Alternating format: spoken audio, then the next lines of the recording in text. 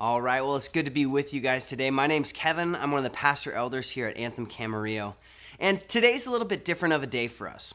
Normally on Sundays, we're gathering outdoors at the Bococks or at the Bakers or at the Greens, and we're engaging in different areas, celebrating Jesus as we work through our normal Sunday morning. But this Sunday is a little bit different. It's the last Sunday of the month, and we are wanting to continue to provide opportunity for more of us to be able to be together if you're able. And so on the last Sundays of the month, we're going to be gathering outside of the Baptist Church on Temple at 4:30 p.m. And what we're doing is we're coming together for prayer. We're coming together for worship, and we're coming together to share testimony together.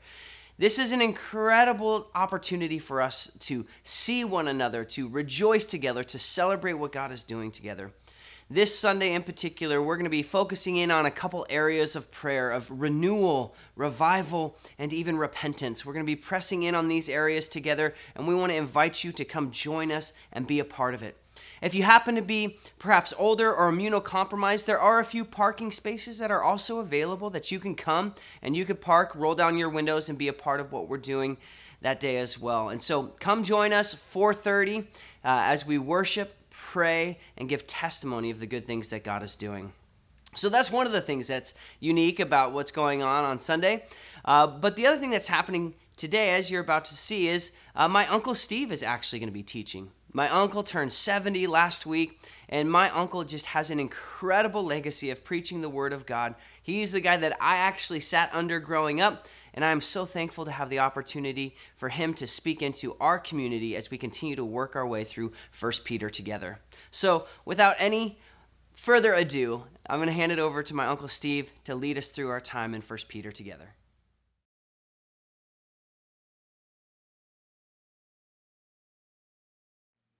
I want to thank Kevin and the elders of Anthem Cam for giving me the privilege of sharing God's Word with you.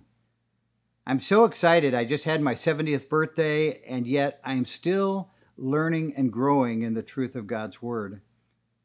And so I'm excited to share with you some of the wisdom that God has given to me.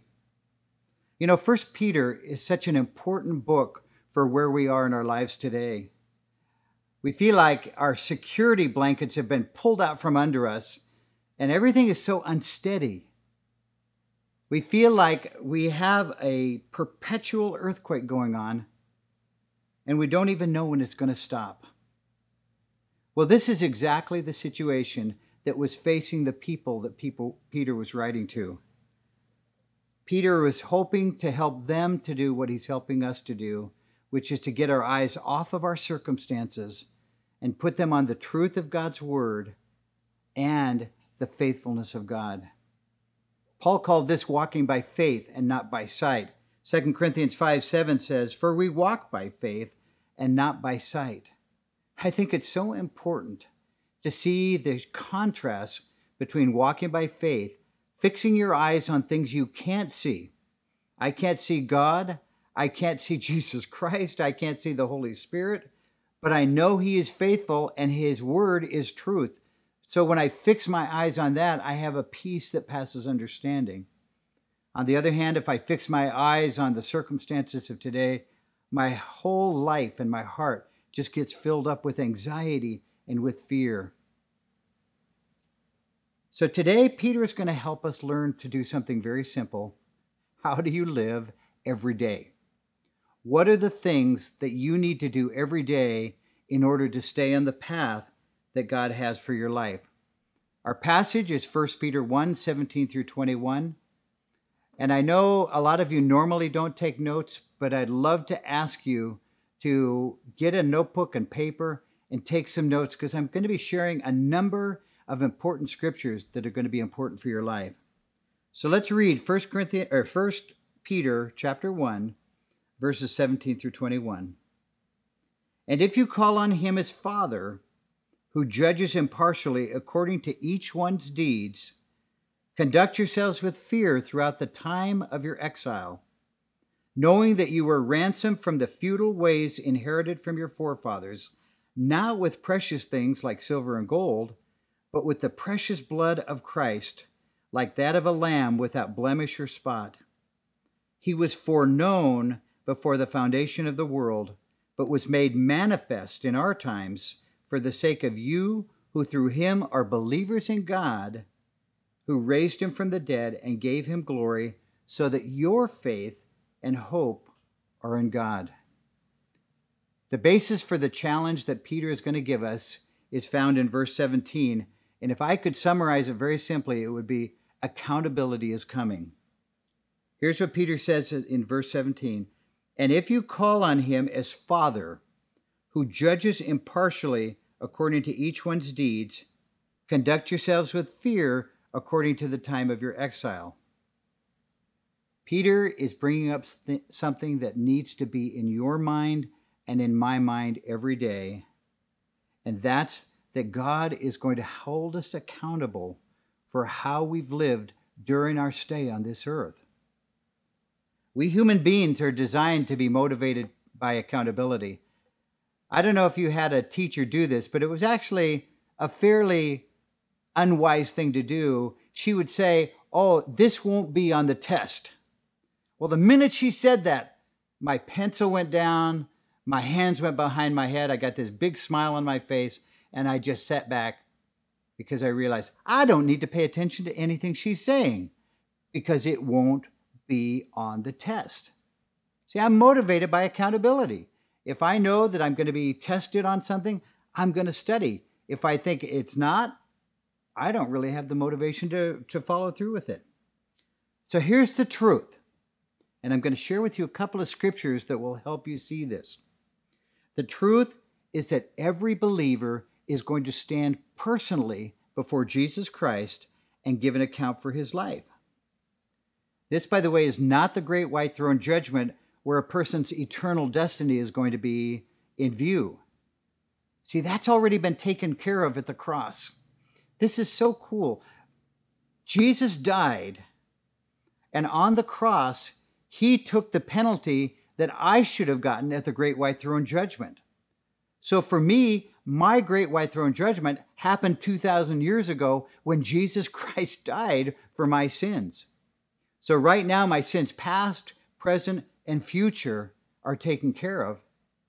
And the only thing I look forward to on the coming of Jesus is not the fear of standing before him at the great white throne judgment, but the joy of seeing my Savior face to face. But we still are going to face judgment. And I want to share with you a couple of scriptures. 2 Corinthians chapter 5, verses 9 and 10. Paul says, "For whether we are home or away, we make it our aim to please him."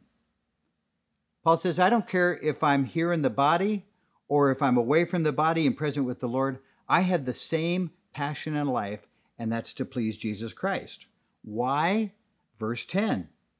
"For we must all appear before the judgment seat of Christ, so that each one may receive what is due for what he has done in the body, whether good or evil." Now, the ESV puts evil there. I think a better translation of that word evil is actually worthless, because our sins are not going to be in view in this judgment. They've already been forgiven by God. So what is going to be in view is how we have invested our life and the resources that God has entrusted us. Have we done good things with that investment, or have we done worthless things with those resources that he's entrusted to you? Paul had a passion to please Christ. And one of the reasons was his accountability, but there's another reason later on in verses 14 and 15 of chapter 5. He says, "For the love of Christ controls us, because we have concluded this, that one died for all, therefore all have died. And he, Jesus, died for all, that those who live might no longer live for themselves, but for him who for their sake died and was raised." So one of the great motivations for Paul for pleasing Christ is, wow, I have never been loved like Jesus Christ loved me. And the second motivation was that principle of accountability. We're going to be held accountable for our lives. Now, the scriptures all the way through consistently teach the principle of accountability. Matthew 25, verses 14 through 30, the parable of the talents, where one man was given 5 talents, one man was given 2 talents, and another man was given 1 talent. These are measures of wealth. It doesn't really matter what they are. But the point is, the owner of his farm or his vineyard entrusted to each man a certain amount of resource. And the point that this parable is teaching is at the end, the man returns and he holds his servants accountable for how they have discharged the stewardship of their talents. Paul's passion was to hear Jesus say to him, "Well done, good and faithful servant." Paul talked about accountability in 1 Corinthians chapter 3, verses 12 through 15, when he talked about the fact that we can use different materials in building our lives. We can use good materials or we can use worthless materials. Paul says this, "Now if anyone builds on the foundation with gold, silver, precious stones, wood, hay, straw." Notice, by the way, the difference between those 2 categories of materials. One category of materials is non-flammable. Wood, hay, and straw is exactly the opposite. It's incredibly flammable. So he goes on to say in verse 12 now, "Each man's work will show it, for the day will disclose it. Let me start that again. Each one's work will become manifest, for the day will disclose it, because it will be revealed by fire, and the fire will test what sort of work each one has done. If that work which anyone has built on the foundation of Jesus Christ survives, he will receive a reward. If anyone's work is burned up, he will suffer loss, though he himself will be saved, but only as through fire." The picture is that our lives are a building. The foundation of our building is Jesus Christ. That's why no matter what happens in this particular judgment, which is actually a judgment for rewards, whatever happens in this judgment, I'm going to be saved. So my salvation isn't the issue here. But Paul is saying there are some whose work, after being tested by the fire of Jesus Christ, their work is going to remain and they will receive a reward. Now I want you to picture yourself standing before Jesus Christ. You're surrounded by all of the believers throughout history, and your building is there before Christ, and Jesus looks at it with the eyes of fire, the eyes of judgment. And all of a sudden, everything becomes revealed. All of the stuff that you did that was worthless. What's worthless stuff? It's stuff you did in this world with no motive of bringing glory to God. Now, you see, your job can either be something that brings glory to God, or it can just be something that you get a paycheck for. If all you're doing it is to get the paycheck, what's going to happen is all of that effort you put in is going to be burned up. If you've done it to bring glory to God, that work is going to remain. So the focus is not what you do, but it's why you do it and in whose power are you doing it. And the point that Paul is making is that there are some of us who are going to have our entire lives burned up, and we're going to have absolutely nothing to offer Jesus Christ. Brothers and sisters in Christ, I hope this scares you, because it scares me. Because God looks at my heart and He is evaluating the things that I do, not by the outward manifestation of what I do, but my heart as I do it. So here's the truth. Your day, your life, your week, your month, everything that you do is building something onto the building of your life. And you are going to be held accountable for how you've lived.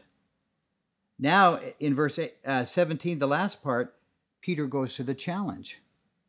He says, "I want you to conduct yourself with fear during the time of your stay or your sojourn on earth." The fear Peter is talking about here speaks of a more careful, intentional approach to life. And I want to give you an illustration. Some of you might love football, some of you might love baseball. It doesn't really matter. Let's say you're a football player, and for the first time in your career, you have made the Super Bowl. You've worked your entire life through Pee Wee football and and high school football and college football. You've made it to the pros. You've made it on a team. And now, next Sunday, a week from Sunday, you're going to the Super Bowl. Now, let's say somebody comes to you and says, hey, I got some friends on motorcycles. We're going to go out into the desert and go dirt biking. You want to join us? I suspect you'd say, are you crazy? I'm going to the Super Bowl. I'm not going to take a chance on messing up my opportunity to do something great. You see, do you understand what's going on? There's an element of fear in the excitement. I don't want to mess up my opportunity. I want to make the most of it. My guess is that guy who is preparing for the Super Bowl or the World Series or the US Open would be watching what he eats, watching how he sleeps, being careful of his exercise, doing everything so that on that day he would be ready for the challenge. That's the kind of fear Peter is talking about. It's not fear that God's going to get me or God's going to be angry with me for not doing things right. It's the fear, I have been loved so greatly. I want to make sure I'm responding in a manner that is in an equal footing with that love that I've been given. So what does it mean to conduct yourself in fear? I want to read to you a couple of scriptures and talk about what it means to live your life intentionally. Intentionally means you don't just blunder carelessly through your day, wake up and you go through it and watch a couple of shows, get some work done and say, that's a pretty good day. Intentional living is living every day in light of where you're going. Let me share with you a couple of scriptures. Paul in Ephesians chapter 5, verses 15 and 16. Look carefully how you walk, not as unwise, but as wise, making the most of your opportunities because the days are evil. Paul is saying we have a limited window of opportunity, and I want you to live carefully every day to make the most of those opportunities. 1 Peter chapter 4, verses 7 and 8.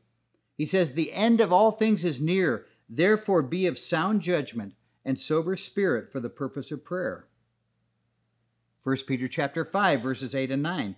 Be of sober spirit. Be on the alert. Again, you see this theme running throughout Scripture. We don't have time to be sleepy, to be not paying attention. We have to be at our very best. He says, your adversary, the devil, prowls about like a roaring lion, seeking someone to devour. But resist him, firm in your faith, knowing that the same experiences of sufferings are being accomplished by your brethren who are in the world. So I want to give you 5 suggestions for living intentionally. Number 1, intentionally invest time on a regular basis to build God's Word into your life. Number 2, beware of the media that you consume. You guys, so often, if we just sit down watching TV, we don't even realize what's happening, but we are being taught a philosophy, whether it's on the internet, on YouTube, on network TV, on Netflix. It doesn't matter where it is, they are promoting a philosophy. And the more you absorb that, the more you are creating mental battles for yourself. So if you want to live intentionally, be careful of the media that you're allowing to come into your life. Third, learn to pre-think through your day, your week, and your month to look for opportunities and landmines. An opportunity is a great opportunity for the kingdom of God to move forward. A landmine is kind of a hidden danger. And so often, we don't see dangers coming because we're not anticipating things. We're just kind of moving through the day without any sense of being proactive or anticipating what might come. So learn to see things developing so that you can proactively, it's going to sound funny, proactively react to them in a way that's going to show wisdom. Fourth, keep evaluating your life in terms of eternal priorities. Or as the business cliche says, keep the main thing the main thing. Always evaluate, okay, what's going on today, but evaluate it in light of the fact that Jesus is coming again. Finally, invite someone of wisdom to help you grow in your love and effectiveness as a child of God. A husband, a wife, a parent, a child, an employee, or an employer. In other words, get outside input into your life. You know, one thing I've noticed about blind spots is I don't see them. I guess if I saw them, they wouldn't be a blind spot, right? But you know what? If you give me 10 minutes, I can spot your blind spots a mile away. It's always easier to see areas of growth in other people than it is in ourselves. And that tells me I need some people in my life who can reveal the blind spots to me, and I can reveal blind spots to them. So invite people into your life to give you that wisdom that can only come from other people.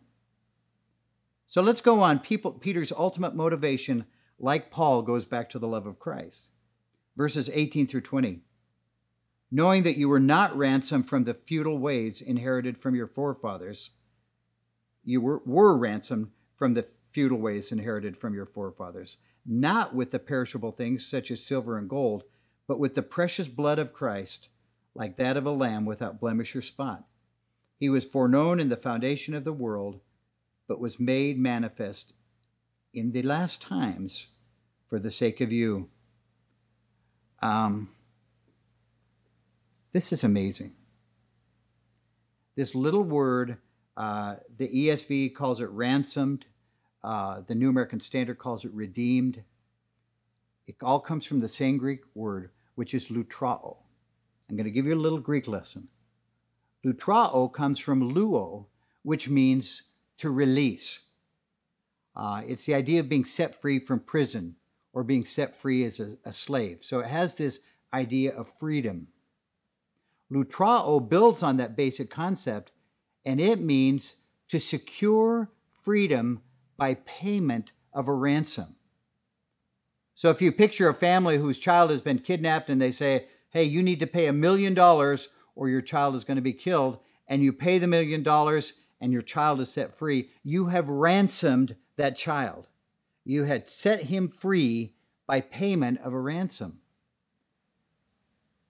And so Peter is looking at his salvation. And he said, I was set free not by something like silver and gold. Do you realize that would have been nothing for God to say, oh, let's pay for your sins with $1 billion of gold? All he would have had to do is create the golds for the payment. That wouldn't have hurt God at all. He ransomed you with the only thing that could infinitely hurt him. And that was the death of his only son. You weren't ransomed with something like silver and gold that's going to be here today and gone tomorrow. You were ransomed with the blood of Jesus Christ. Now, Peter goes on to say something that's even more remarkable. In verse 19, or actually verse 20, he was foreknown before the foundation of the earth. I want you to realize something. Before God even created the heavens and the earth, he knew that we were going to sin. He knew that Adam and Eve were going to sin. He knew that you were going to be born one day and you were going to sin. He knew that I was going to sin. And yet he went ahead and created us only. Not only that, but before God created the heavens and the earth, the Father, the Son, and the Holy Spirit already agreed that Jesus would, and Jesus at that point was the Son of God, would, and is forever, by the way, Jesus would need to die in order for our salvation to be purchased. Peter is saying, wow. Not only was my salvation purchased by the blood of Christ, but God actually planned for my salvation before he even created this world. So the point is, before God created us, he knew we would sin. Before we created us, he was already planning our salvation. Before he created us, he, the Father, Son, and the Holy Spirit, had already decided that the Son the Messiah must die. So bottom line, how do we live in these crazy COVID times? You know what? Nothing has changed that's important in your life. You are still a child of God. Your sins are still forgiven. You've still been given the Holy Spirit. You still have an inheritance in the future that will not fade away. You have a living hope because of the resurrection of Jesus Christ from the dead. Your life is still on the path that God has for you. But here's the thing I think Peter wants us to know. Of course, it's easy for me. I'm 70. My warranty is up. So I don't know how much time I have. I could die tomorrow. I could live for 10 more years. I don't know. But the reality is, if you're 25, the same truth is evident for you. You don't know if you're going to die tomorrow, if you're going to live for another 10 years. You don't know. And so Peter is saying, hey, we need to treat our lives as a precious resource to be invested for the kingdom of God. Are you influencing people for the kingdom of God? Are you using your resources, your money and your talent, and your time? Are you using those things for the kingdom of God to build up other believers and to help people who don't know Jesus come to faith in him? My prayer is that you're going to take some time today to figure out, what does it mean for me to conduct my life in fear during the time that I have left on this earth? Let's pray. Father, I pray in Jesus' name that you would open our eyes to what you want us to see. I pray that we would live today in a way that reflects the priorities of the kingdom of God. I pray that we'd learn to be careful how we walk. And I pray that you'd use us mightily for your kingdom. In Jesus' name, amen.